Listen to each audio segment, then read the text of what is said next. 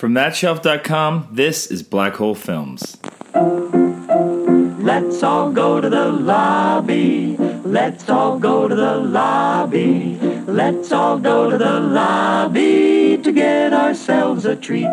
What's a black hole film, you ask? Well, you know those films you always meant to get around to watching, but you never did for whatever reason? Well, that's what they are. And this podcast is all about embracing them and checking those films off our lists and talking about them and whatever else happens to come up.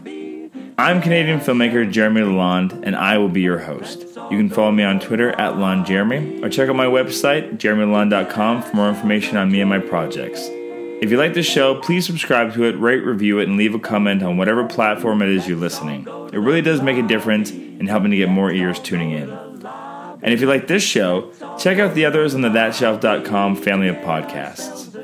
And without further delay, let's get into this week's film. This is episode 230, and today I'm joined by filmmaker Rob Haggins. Rob has made such indie features as Barbara, as well as Around the World, and he's known on YouTube as the Bespectacled Mofo for his YouTube series, How to Make a Movie for $1,000. And we're going to watch a film together. So we're sitting down to watch Witches of Eastwick. I am Jeremy, and I have not seen this film, and with me is... Rob Haggins, he of the Bespectacled Mofo channel on YouTube, and proprietor of the new screenwriting from the podcast, from the Trenches podcast. And I have seen this movie. You recommended this movie. It's one of my favorites. I've recently heard that Jack Nicholson says that he will only do a movie if there are a handful of really great scenes in this movie. And he certainly lives up to sort of that boast, because there is just more than a few scenes of Jack Nicholson chewing scenery in this movie. The scene where he sort of I've never seen it, so don't. No. There's a meet cute sort of between him and Cher, and I didn't know Cher was in this. That was a spoiler. Cher is in this movie, and that's what's great. It's Cher, Susan Sarandon, and Michelle Pfeiffer, and they are the Witches of Eastwick. And man, the meet cute between Jack Nicholson and Cher. Whoa, she's just like off the walls. Insane. I mean, you love Jack anyway, but this is like prime Jack. This is prime Jack material.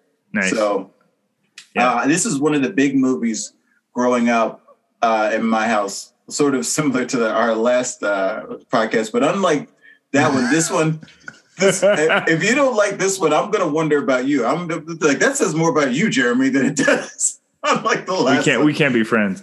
Yeah. I'm looking. This is one I don't know. What year is this movie? Do you know? I gotta look it up. I feel like it falls into that weird pocket of movies that it's late 80s. It's late 80s. See, I don't know why I didn't get around to seeing this one. It's because my parents didn't rent it. That's the only reason. Because if 87. So I was like 6. I was 6. That's what I thought. I thought it was 87. Yeah, 87. Yeah. So by the time this is like in video stores, I was probably around like 9 or so. I don't know, man. Is this rated R? So is there some dirty stuff in this movie? There's some dirty stuff in this movie. That's the other thing. Oh, it is rated R. Oh, it is rated R. Damn. Yeah, that's probably why I didn't see it, because I was 9 years old at the time. Yeah. Well, there's an argument that after the movie's over, I want to ask you about this sort of takes place post in that, satanic panic era of morality of the 80s, like that sort of thing. And I'm wondering if after you see the movie, I'll ask you what you think if the movie is sort of coming out against this kind of lifestyle. Because I feel like it is. Like it's fairly on the nose, but I mean, and I don't think people would notice it now. I don't think it wouldn't be the same sort of thing now, but I think at that time, in the context of the period, yeah, people were just like, no, none of that. But yeah, it's just this weird bohemian kind of movie and stuff like that. And it also is one of those 80s movies that, very much like The Princess Bride, like by the bit, by the movie, like, you sort of brought that up the last time where it was like, and you realize a lot of 80s movies are just like that. You're just I've got to buy into that. Yeah. It's true. It's just like, well, it's one of those. Here's the thing: is like I don't mind that because I've made some higher concept movies, and but that's the trick. Is like if the filmmaker does a good job, at least going suspend your disbelief. I'll buy into it as long as it's not like that plus another thing plus another thing. You just keep on layering shit on that doesn't fit together, right? But I'll buy into your initial premise if you give me a justifiable reason to do so, right? As we were both loving on the screenwriter and pitch meetings, and and one of my favorite tropes from that is when he's like, "Why does that happen? So the movie can work."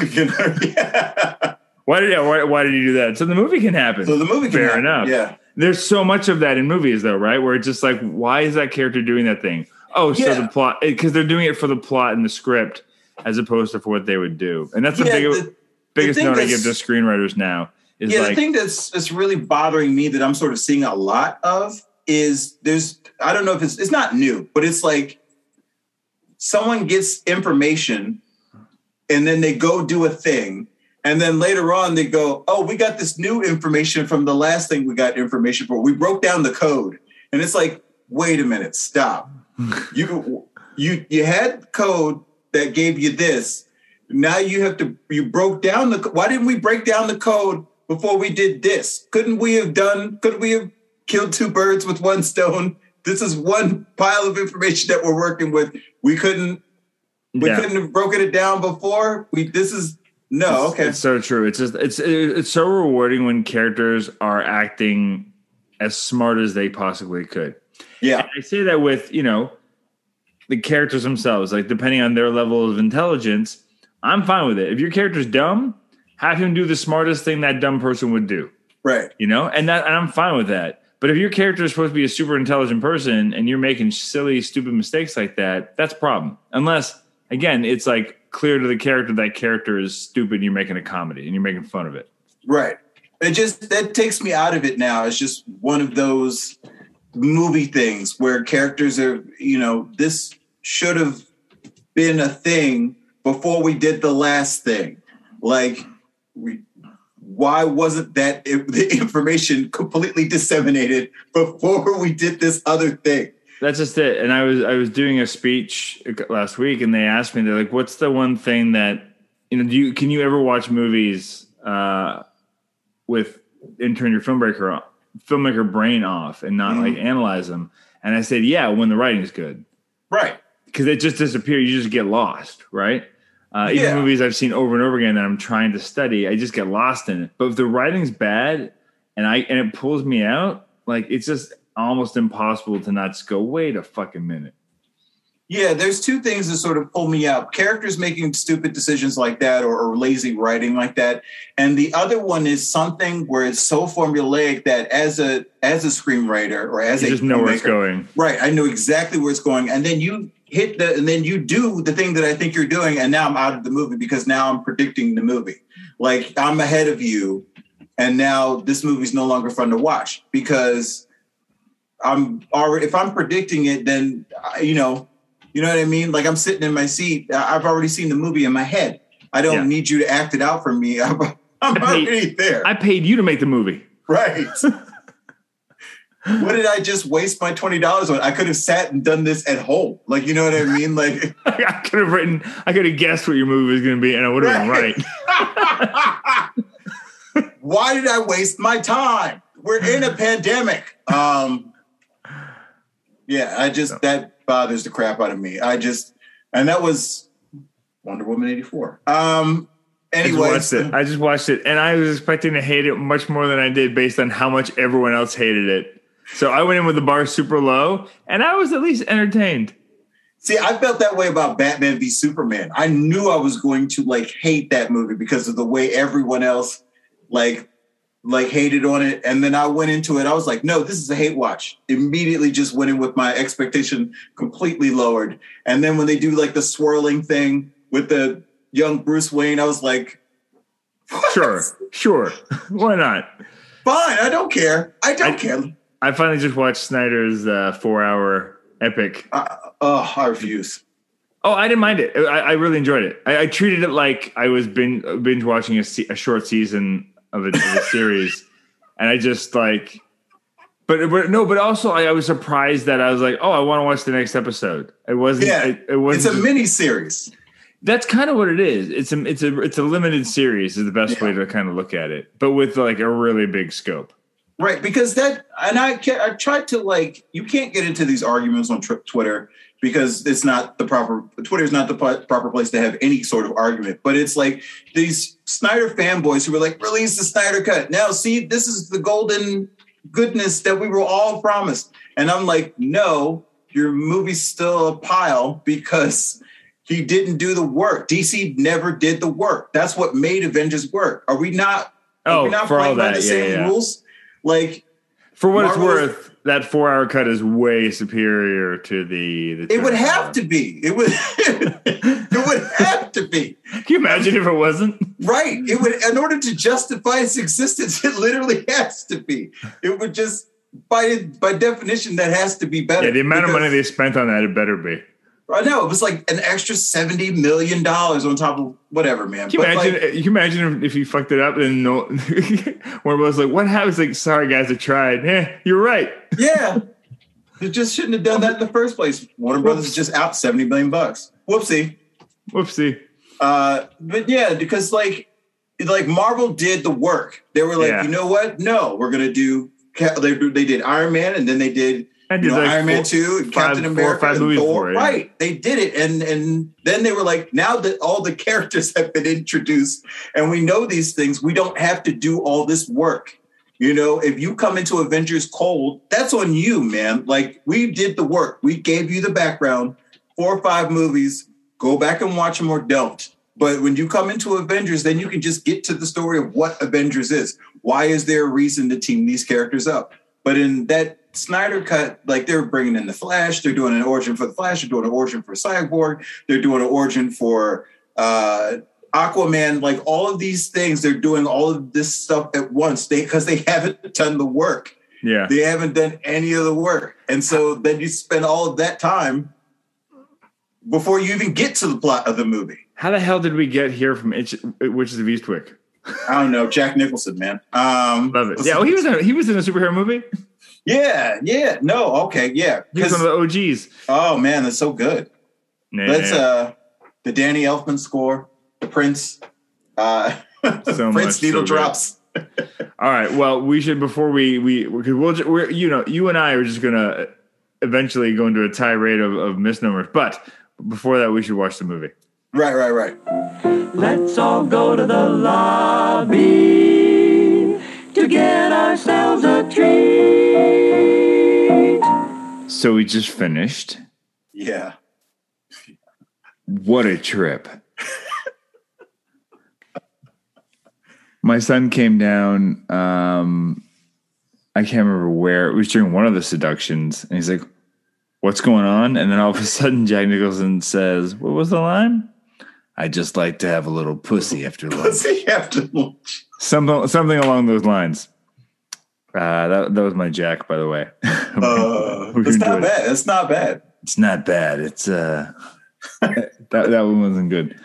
His the dance in the moonlight. His Joker. I got down. Did you dance in the devil with the devil in the pale moonlight? My favorite line from that movie is, "We're like Beauty and the Beast, but if anyone else calls you Beast, I'll rip their lungs out." So good.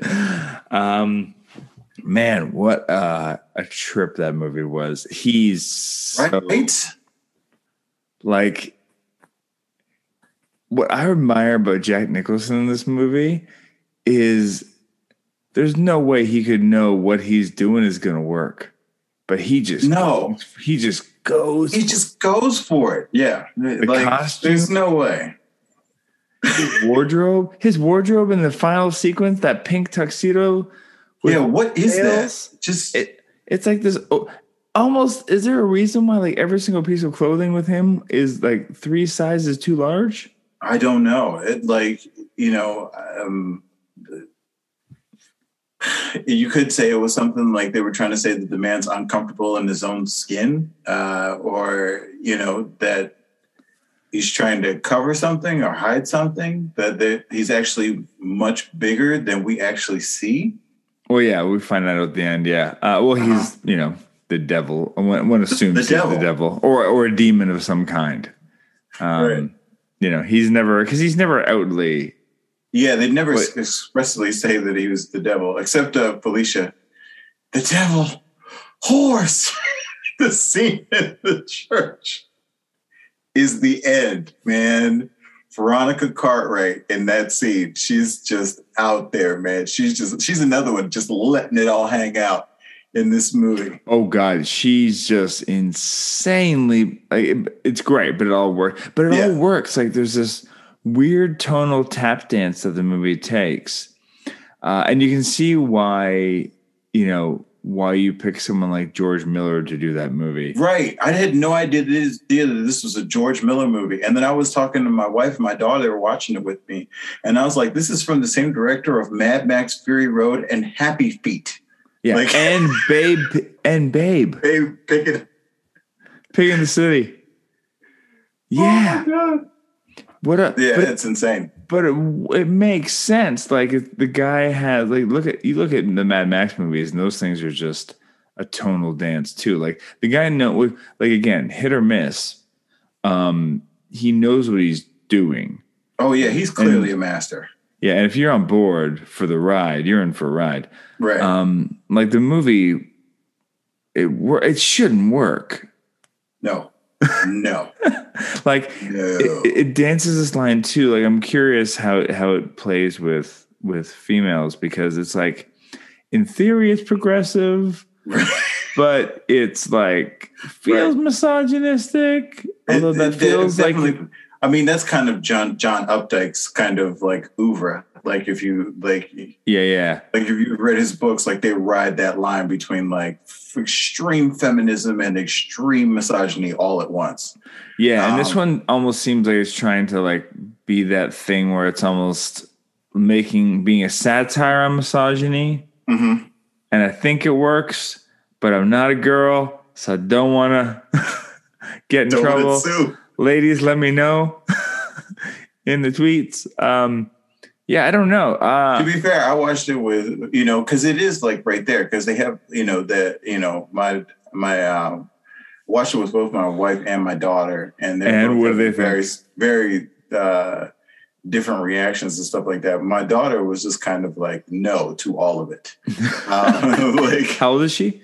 She is 20, and so she's like, like not a fan of like most of the men in the film and stuff like that. You have the principals coming by and like putting his hands on Susan Sarandon's ass. Dude, the class can see that shit. There's no way. But then also that same guy, before we leave him. Yeah. He's reading like that thing. There's a massive storm. People are running around screaming. He's still committing to reading the thing. Like he doesn't blink. Right. It's like it's a play on like that guy who's so in love with his own voice that literally a flash flood could not interrupt his flow. Like, so your daughter was not having it. She was not having it. She was like, I would have slapped him across the face and told the children it was a lesson on consent. Like, I did not consent for you to touch my ass. No.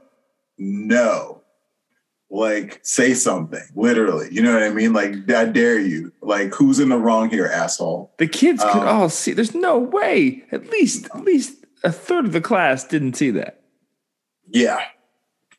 And then, there's the Michelle Pfeiffer's husband, who's just terrible on paper. Like left her with how many kids? And that's one of the things that sort of gets me. Like whenever they get a moment alone, I'm like, this woman is a single mother with 5 children. Who is watching these children? Where did she go? They're not old enough to watch each other. No. Like what babysitter is she paying by like in like Spanish doubloons to watch these children? Somebody's getting rich off these kids. Half her paycheck is going to babysitters. Because it's a lot of kids. It's a lot of kids. And but here's the thing. Here's the question I wanted to ask you, because I thought would bring this back around. Do you think, having seen the movie, if the movie, in addition to being sort of a treatise on feminism, at least second wave feminism, as it was at the time, I believe, but like, or maybe third wave feminism, I'm not quite sure on that. Some either second or third wave feminism, but either way. But is it also anti-polyamory because of the relationship between the women and Daryl, and then how the town treats them as they are in this relationship where all things are being explored? Like each one seems to have an equal sort of stake in the relationship. Like they're definitely, he's definitely allowed to play along with them, and them, I guess, with, whatever, but they definitely have some sort of like non-monogamous relationship of a sort. It's like their own little polycule. And the town, like, as soon as that becomes a thing, you have that scene with Susan Sarandon, like in the store, and they've been outed in the newspaper, and everybody's like, "You're a slut. Like, she's not wearing a bra." Like, it is second wave feminism. Yeah. And then in which case it's funny because you think about it that way, and none of all the bad stuff that happens is because of that, right? Right. Yeah. Yeah. Like if they'd have just stayed on their own little merry way, Jack wouldn't have got pissed off, wouldn't have attacked Michelle Pfeiffer's character. Right, and they all would have gotten pregnant, and then once they all realized they were pregnant, that would have brought them closer. They might not have been wanting to kick him out until after they had the children. He was a good guy. Yeah. The town is what hurt him. Yeah, no, that's not true. But yeah, I mean, it's definitely a commentary. I wouldn't say it's anti-polygamy. If anything, the film is rooting for that, and the town is almost like, the women are the heroes, right? Mm-hmm. So, the fact that they're being outcast is, I don't know. I don't think the movie agrees with the locals. Like that's true. Because it's like at the end, I mean, when it does happen, like we're all sort of, as the audience, we're all kind of like, it's stupid. Like, why do they care? Like, anyone who's like, who's on the side of the main characters is just like, well, they're happy. Why are we bothered by this? It's literally not hurting anyone. That's just it. And they all end up back in bed with him. I mean, they do it to trick him, but at that point, that's a hellified third act. That is a hellified third act. That is just altogether. I mean, they learn all that magic real quick. Yeah, there's a lot of things on. That's one of the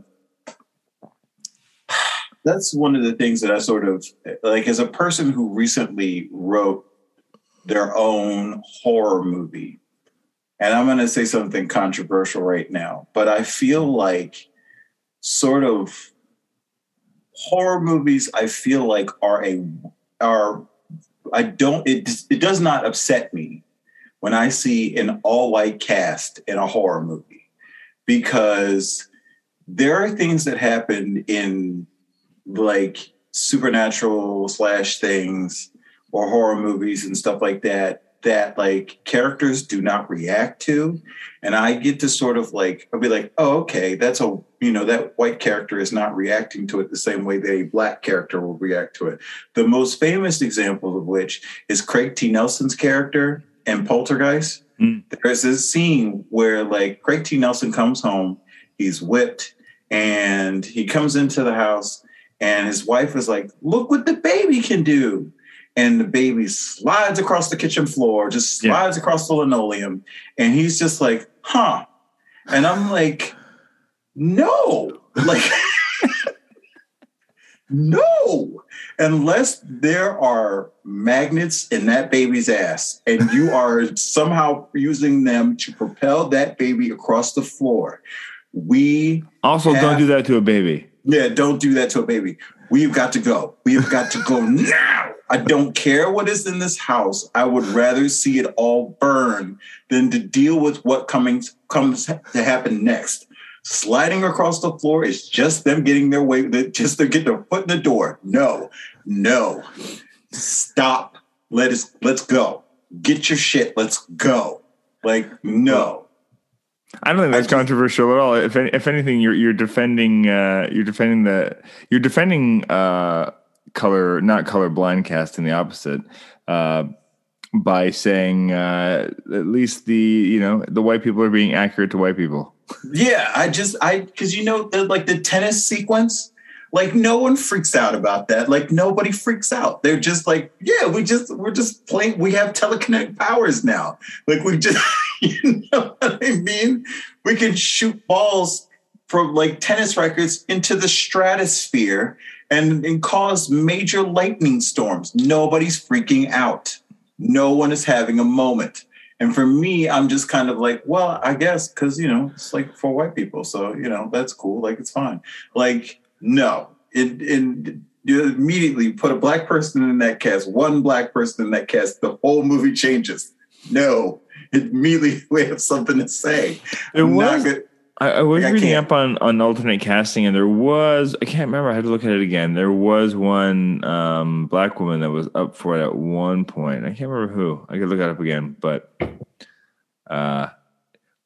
maybe they would have shifted the scene, or she'd have said something. Would have had to, like, I don't want to put speak and put black people into a monolith, but like there's that opening scene in Get Out. And one of the things that I love about Get Out is that it has that sort of vibe to it where you're like, okay, I understand where this scene is going, what this scene is coming from. You know what I mean? Like everything about it is the same reaction that I feel like I would have. Like, then you have Rod, who has the most extreme reactions, be like, I told you not to go in a house. You know what I mean? Like, yeah. But that one part at the beginning of the movie where like Keith Stanfield is like walking down the street, he's like looking for this house, and then you have the car like drive past him and stop, and then he immediately sees the car and goes, "Not today, Satan," and like turns around and like walks in the other direction. Because that's what I would do. Because I was like, no, okay, I see you. No. Okay, I'm going to go in the opposite direction of that because I'm not heading into trouble. Yeah, I mean, the movie is literally called Get Out. Yeah. For a reason. Right. I can't. I did. And that, to me, so the reaction, my only thought is it's because, not to be fair, white people come from a long line of privilege where we don't have to worry about shit behind our back. We can walk down the street at night and have a car slow down by us and us not go, that's for me. That car wants to fuck me up. That thought does not cross our mind because we don't deal with shit like that. So for 100%, I think you're right. It's like, but to the point where as a white person watching movies like that, I mean, it's always, I think I did Poltergeist on the show, and I'm sure we commented on the baby thing, but why does that guy not freak out more? Right. Why aren't you freaking out? Like, why aren't you immediately freaking out? Like, that is a moment where you're like, oh, this does not exist in nature. And in this movie, they literally talk about how she's just like, nature is just, it's unnatural. So it's fine. It's all good. It doesn't freak me out when I make tennis balls levitate. It doesn't freak me out because, the world there's freaky stuff in it, man. It just, stuff happens. So I'm just letting it fall off my shoulders. I'm cool. I'm just going to have sex with you. It's fine. I'm going to get pregnant. It's all good. Doesn't matter to me. It's all fine. It's all cool that my friends are having sex with you too. It's all good. We're all good here. We're just having a good time in your large mansion and your large pool, and you came out of literally nowhere. And it's all fine. It's all gravy, baby. Let's just do this thing and have sex. Like, you know what I mean? Like, nobody's having an issue with the fact that there's levitation. There's literally a mysterious stranger who came into town. Nobody could remember his name for a whole entire day. And then like nobody's freaking out at any of this. And then they have this giant thing where it's like, we're definitely doing magic. You can no longer imagine that we are not doing magic. We are clearly at least a part of something that is magic. Magic is now a thing. Yeah, it wasn't a thing the other day. Now it is. And it seems to err on the side of not kind magic. which means maybe. Right. Maybe we should be concerned about the magic. Maybe we're evil now. I don't know. Everything's all natural.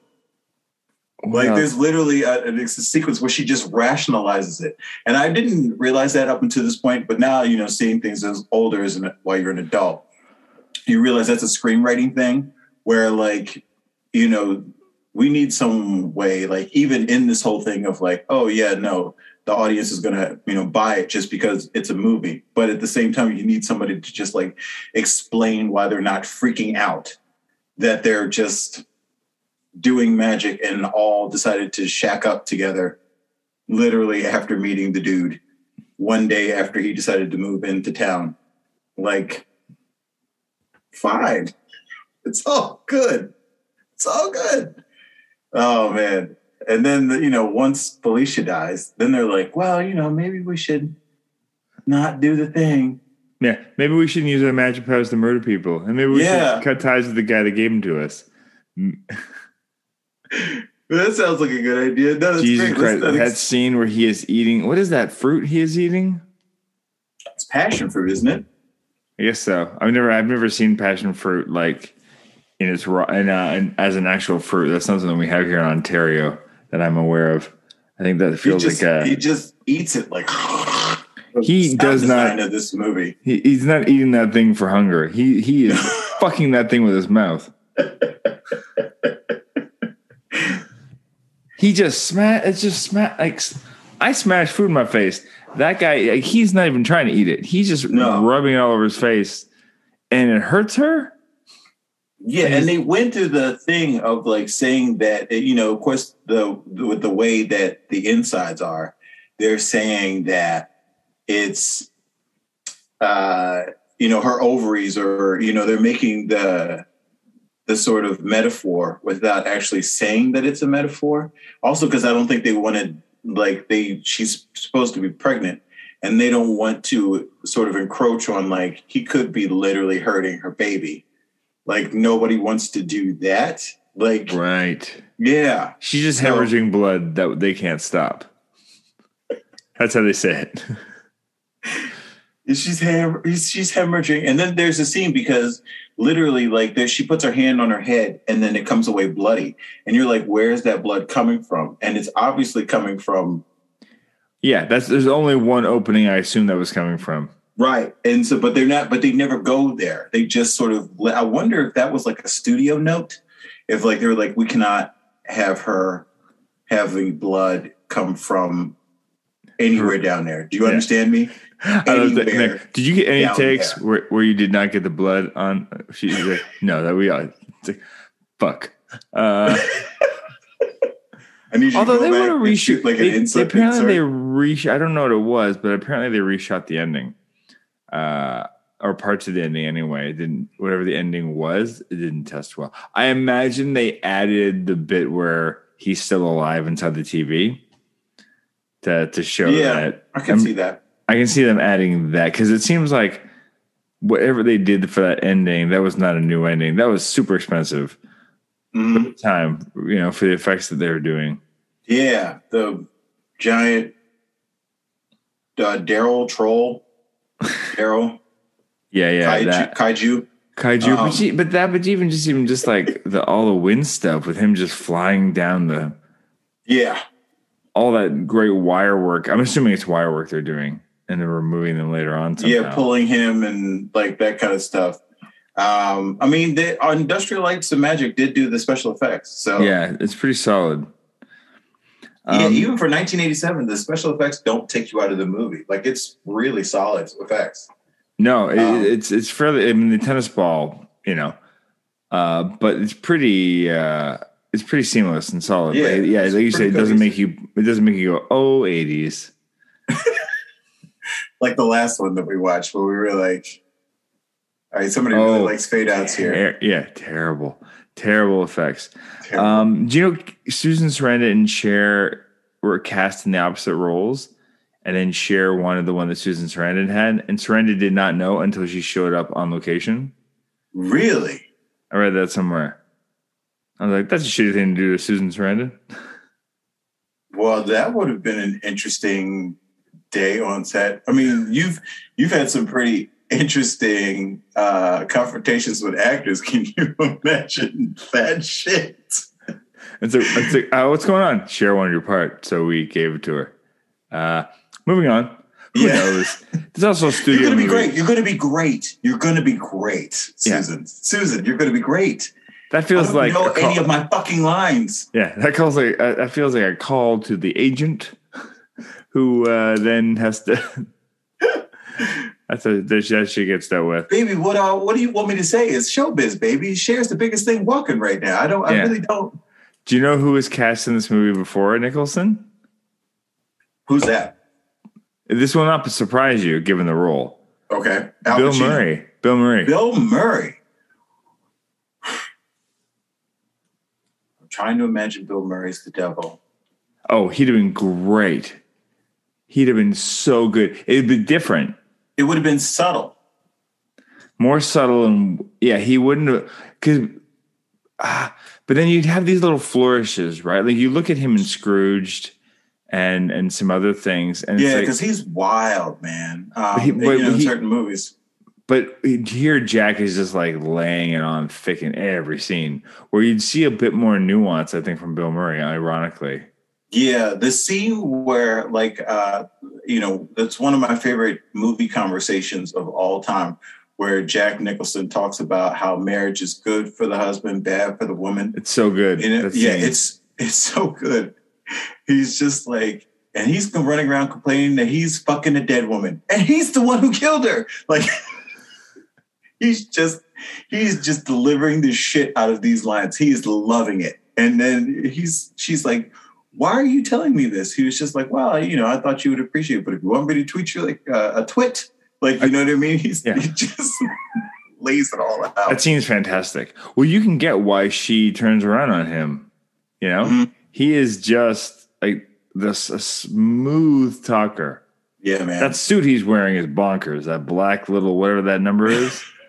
All of his clothes, all of them. And then he makes that terrible Oriental comment when he's like, there's no dry cleaning in a small town. Not enough Orientals. Oh my God. Oh, it's great. I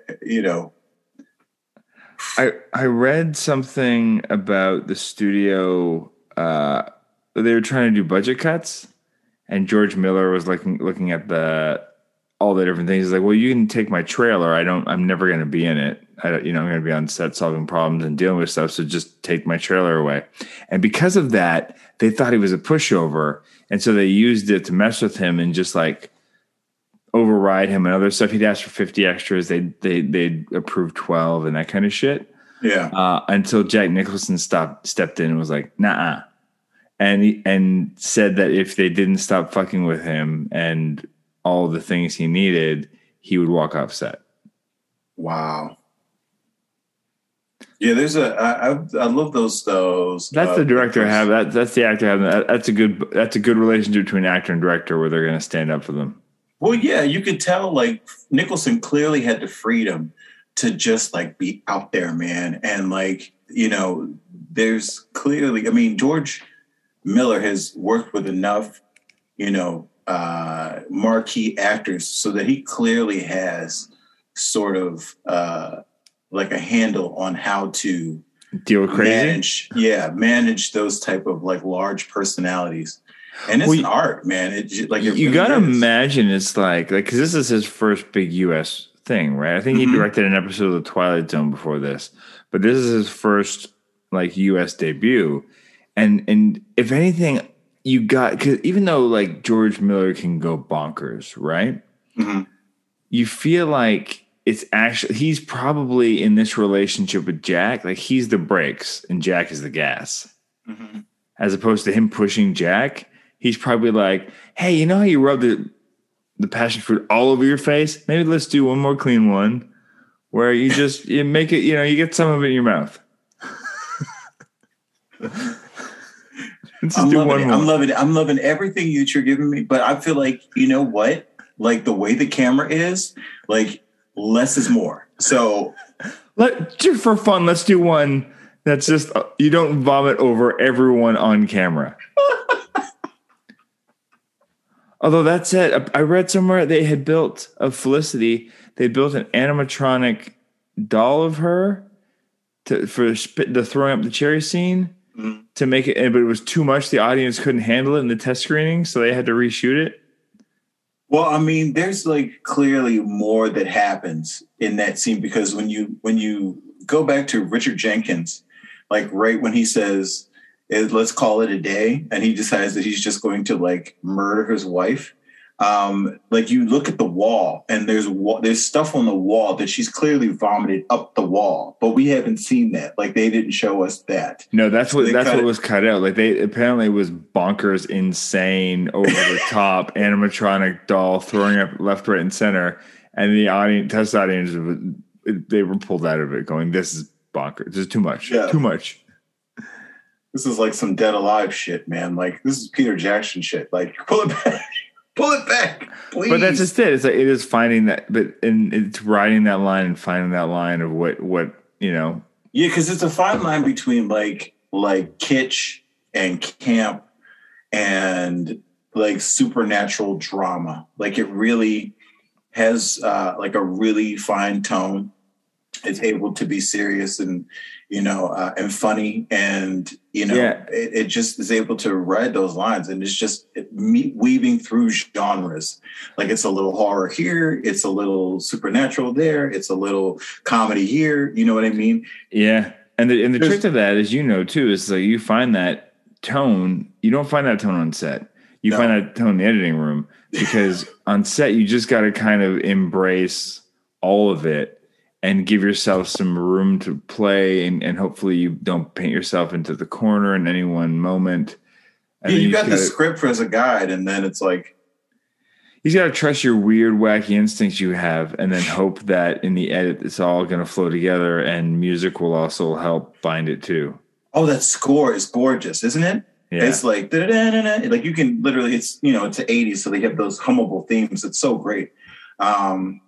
But that score is absolutely gorgeous. And I will say this, like, I don't know if you disagree with me, but like, I'm looking at the production design of this movie, and it feels like this movie is a cousin to Beetlejuice. I was going to say, I literally wrote down the town in the opening scene. I swear it's the same town as Beetlejuice. Feels like it, doesn't it? Like they even have, I swear to God, I thought I saw for a second that covered bridge. Yeah. The covered bridge. Yeah. I mean, they're around the same time. This is 87. Beetlejuice is later. Beetlejuice is like 89 or something. 89, I think, yeah. No, that's not true. Batman's 89. Batman is 89, yeah. So it would have been before. So this is the same time? Is it 87? I mean, I'm on it. 88. Almost. Close. But I wonder if it is the same production designer. Because it does share. I did keep on thinking as I was watching it, Mike, this feels like Tim Burton. It doesn't quite feel like Tim Burton. But it feels like Tim Burton could have been consulted or just been, or heavily influenced by Tim Burton anyway, in terms of it. Looking up the crew, where are you? But yeah, I felt that too watching it. I was like, there's a distinct Tim Burton. Oh, it's Bo Welch. So he did do a shitload of work he did like Edward Scissorhands. Yep. It feels like that too. So he might have, where's the goddamn filmography? Come on. There's a very good chance that he did do that as well. Moments. Yeah, he did do Beetlejuice. Same production designer. There you go. That guy was busy. That makes sense. Mystery solved. It was. Yeah, there you go. Crazy. Yeah, I really dug it. I don't know. And it's one of those movies that I always was aware of and I hadn't seen it. And I don't know if I ever would have got around to it if you hadn't brought it up. So I appreciate this. Well, good. I'm glad. This is sort of like my redemption from the... But you know what? Here's the thing. I felt like this movie, the storyline of it. While I love the movie, while I absolutely love the movie, and I think two things. Number one, when people say they don't make movies like this anymore, that's sort of the idiom is sort of attributed wrong there, where it's like, or it's the saying is sort of attributed wrong there, because this, much like anything else today, is based on a book, and that's how you get things done. It's based off of IP that already exists. I'm sure the book was a bestseller. And it's done by a famous writer, John Updike, who a lot of his work has been adapted. That's number one. So it's not that. But what it is some of that same sort of thing that we were talking about earlier, where, you do have this sort of bonkers second act into third act, like that third act is just absolute batshit bonkers. Where like once he leaves that house, all bets are off, man. Like they just fucking go for it. And not like it was like playing it that safe. The scene where like, how many times have they like desecrated a church in this movie? Like literally twice. Where like, they're making a lot of, but they are allowed to sort of make large sweeping big statements about, and they don't necessarily feel like Hollywood elitist, but they are sort of allowed to make statements about small town groupthink, sort of against a progressive nature, which has nothing to do with them and does not hurt them in the slightest. But just because it goes against like literally one small mind, and then everybody else sort of follows suit. And these people are choosing to do this. Like it's there in the background. It doesn't necessarily take over the movie, and it doesn't necessarily validate Jack Nicholson or any of the girls' choices. But at the same time, what they're doing is their business. Does not hurt the people in the town. But at the same time, that storyline is there. That piece is there. Yeah. And it doesn't feel elitist. It just feels like that. That's just human nature. And that's kind of what I was going for in How to Plan an Orgy, that kind of thing. But I agree. Like I love. Yeah, I know you love that. I appreciate that, brother. And I don't know. It's like it's funny because I agree with that, because I have these conversations all the time. It's like, we don't like movies like this anymore, and those are the kind of movies like I'm interested in making and trying to make. Right. As we go through, I just did like, I think as close as I'll ever get to like a weird 80s movie, the one I shot in the Caymans. Like it's got, I can't give away too much because the movie's gonna come out, but just people running around being crazy and whatnot, just like that kind of energy. And right, that sort of, you could tell the budget on this is so large. Like if you tried to do something like this, what happened? Immediately somebody would say, this is a series. This is not a movie. This is a Netflix series. This is a mini series, or like a thing. Like this much of a cast in order to justify this kind of a budget and the magic and the tone and everything else. This is a show, not a movie. They tried that a couple of times to make this into a show. I think it will work as a Netflix show. Like, I absolutely think it will work as a Netflix show, something that's very like, because I remember watching Eastwick when it was a network show, and it doesn't work because networks aren't allowed. I mean, as much as people think Desperate Housewives was some sort of thing, it's very tame, in terms of like what like this movie is even like. Sexuality is free flowing, and this is the time to shame them. Yes, but are they shaming each other? No, right. They're a little jealous for a beat there, but that's but then they get over it rather quickly. Quick. Yeah, but for me, it's like the fun would be in the having of those conversations and being able to explore those conversations, and like really like dive into the nasty nitty gritty of like that sort of kind of playground, that sort of carnal playground that you can have with these characters, and the mixture of the magic and the metaphor and stuff like that. Man, you could really go hog wild. And like, oh man, if I did that show, I would spend one episode on each of the first seductions. Yes, like each of them would get their own episode. there's like a two-hander Done. between.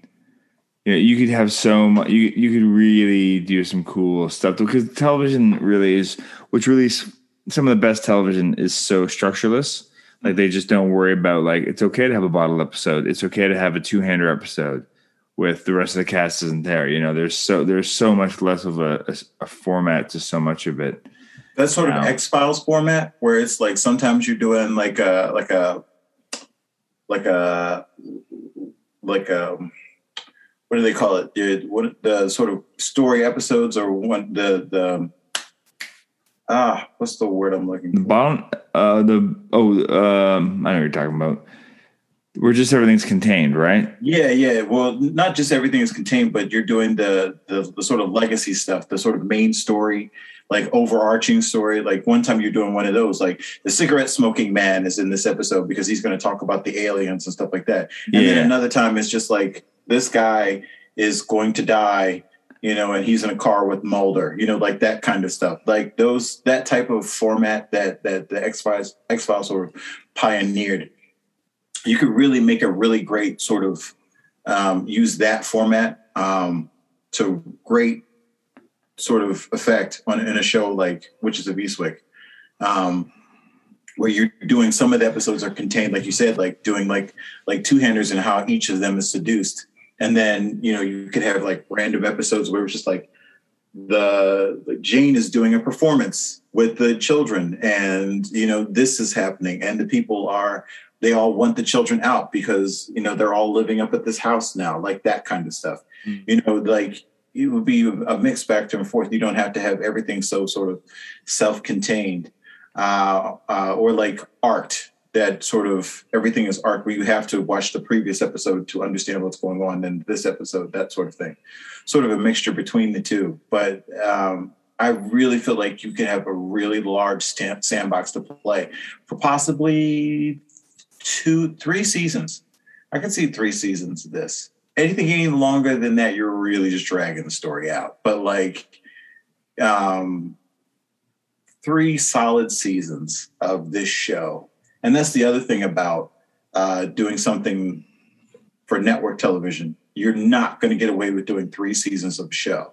It's got to be at least 5. You want to have a plan for that. I mean, they try to push you, depending on how successful the show is. Any whether it's Netflix or not, they're still going to try to push, but they're not going to like sacrifice quality. Right. That's sort of the greatest thing about Breaking Bad is that it ends when it needs to end. You know what I mean? They don't try to push it and make, then Walt goes to prison. You know what I mean? Like, let's do it. Like, we don't need that season. We don't. There's El Camino, which is really nice, but you don't necessarily. You don't need El Camino. You don't need El Camino. But like, those seasons work because the story is told. They had a beginning, it had a middle, and had an end, and then that's it. That's all she wrote. It's one of those series that has just zero fat. Yeah, exactly. Zero fat. Yeah, it's so good. But I really enjoy this film. Like the tone of it is like I said, they don't make movies like this anymore, just for sort of the freedom of tone.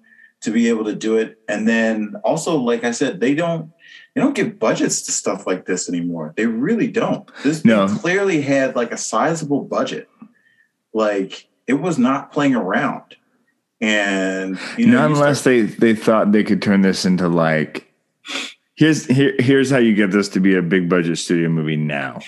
Oh. You reduce the ages of the entire cast by about 20, 30 years.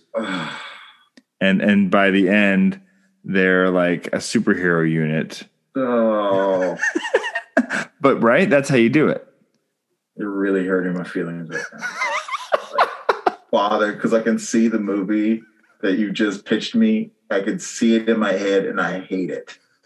I hate it. It is so sanitized because it's PG-13. And like at the end, they're like, they're like, which superheroes? They're like... Yeah, no, it's in high school. They're all in high school. That's how. Stop it. He's the new senior. He's the new senior, and he takes all their virginities. Oh my God, It's like it's like a Sabrina thing. It's like Sabrina. Like it's like I don't like it. I don't like it. I don't like it. That's how you that's how you get that budget. That is how you get that budget. I don't like it. Yeah, you don't cast women in their 30s. Yeah, 30s or 40s. Like, I think Cher, like, what isn't Cher pushing like her 40s at that point? Oh man, she looks good though. She does. She's immortal. She's clearly a vampire. When are we going to just admit that Cher is a vampire? When is she going to just like stop bullshitting and just like come out and just be like, well, vampires exist because, it's been fine. Like, I don't kill a lot of people. You know what I mean? Like, I have people. I don't kill any more than bite them. Yeah, I don't kill any more people than the average celebrity does, and hides it. The baby shot a man at Walmart. Fuck. Just shot a man at Walmart. I just, they want me to bite them. They want me to. They ask me to. Yeah. I'm just doing what they ask me to. I have a wait list. It's a wait list. She has so many familiars. They're all just so many. They just want her to turn them. She's like, next year. Could you there's an idea for a movie. Could you do sort of like a movie that like comments on the fact that like Cher is 75 and she still looks that good? Like, like you're just doing like a Jean-Claude Van Damme, like JCVD, but where Cher is a I want to think Cher would have a real sense of humor about that pitch. That could go sideways. That pitch could end up with something at your door that you do not want. They've kicked you out of Hollywood. I didn't even get into Hollywood. They kicked you out. You can't come in. Yeah. Hollywood has a restraining order against you. You cannot even get in. You can't. Okay, last thing. The Servant. Yeah. I swear. I just know him as from Star Trek. Yeah. That's where I know him from. I think he was also in Men in Black. Yep. He's one of those. The guy with the alien in his head. The servant to the guy with the alien in his head. So good. Just that guy. It's just because he doesn't never speak. You don't ever want him to. I was just so happy he never spoke. I felt so bad for him. He's Lurch. Too. Yeah, I thought he was Lurch. Okay. He's Lurch. Like just when they go to get ice cream and donuts, which is ice cream and bagels. Bagels, yeah. The most random. I guess stuff they're making I guess they're making a pregnancy joke. The idea that they want like. Well, no, it looked like from the stuff that he had in his hand, like they were going to do a backdoor luau. Like he's got a bunch of tiki torches and a bunch of other stuff. Yeah. From the thing. So I guess I felt so bad for him. Like he just wants to ride back. Yeah, and then at the end, like he's there with the women, and I commented on my wife. This is how I guess that the movie does sort of succeed in its feminism, like where it was just like at the end he's gone. They kept the house. I'm like, and him as his manservant, and I was just like, they just keep everything. They just took over. And my wife's like, yeah, and I was like, how does that work? Yeah, who's paying for that shit? Who's like, unclear. Right. One more thing that did bug me, even though they all learned that their magical powers real fast. Right. When Susan Sarandon is falling to her death.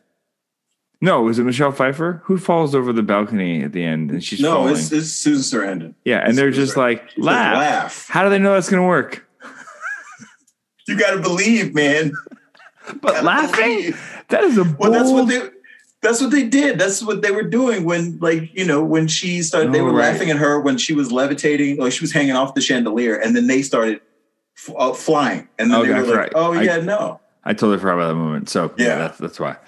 Otherwise, that's a bold random choice to make. Laugh in the face of danger, ha ha ha. But I love it for that idea, like the idea of like laugh in the face of death and you will not die. Like I like that as like an anti-curse.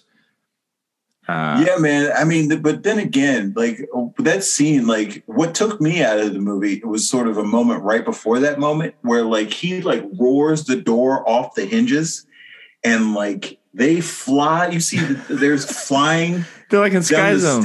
No, what is that? Yeah. iFly? They're like an iFly unit. And I'm like, holy crap. Like, they're okay. None of these women are going to miscarry from being just thrown into like this supernatural tornado down the stairs. Okay. We're just cool. It's fine. It's magic. Yeah. They're having the devil's children anyway, so who cares? Yeah, they're going to survive anything in that pregnancy. Michelle Pfeiffer survives nonstop hemorrhaging for several hours. Days, man. It was like a day. It was like a day and a half where she's like just in the hospital. And then they show like that, the veritable like zoo of children that she has. And they're just like, I'm like, I guess it's a babysitter's day off. Yeah. Movie. That's my wife's always biggest pet peeve. She's like, where are the kids? Especially any show about these children. Any show about parents, like, where are the kids? Where are the kids? Desperate Housewives. When we watched that show, that drove her nuts. She's like, where are the kids? All the time. Where the hell are the kids? These parents are terrible. Exactly. Who is watching these children? Like, literally, who's watching these children? Nobody. Yeah, they're just at home raising themselves. Well, this was fun, man. Yeah, good times. I'm glad we got a chance to do this. I'm glad you got a chance to finally watch it. Thanks for punting it up there. It was not one that was necessary. It was always one of those ones that was like off in the distance. And I knew Miller directed it, and I wanted to see it eventually, but I just never found like good reason. So this was ideal. Yeah, good times, thanks, man. All right. Let's all go to the Thanks for joining us for The Witches of Eastwick. Black Hole Films is a proud member of the That Shelf Podcast Network. You can listen to other episodes of our show and other That Shelf podcasts on thatshelf.com. Please subscribe, leave comments, spread the word, do all the things that let others know you like the show and how they can check it out. You can find me on Twitter @LonJeremy and go to Facebook and join the group Black Hole Films. And until next time, go watch something you've never seen before. Thanks. Let's all go to the lobby to get ourselves a treat.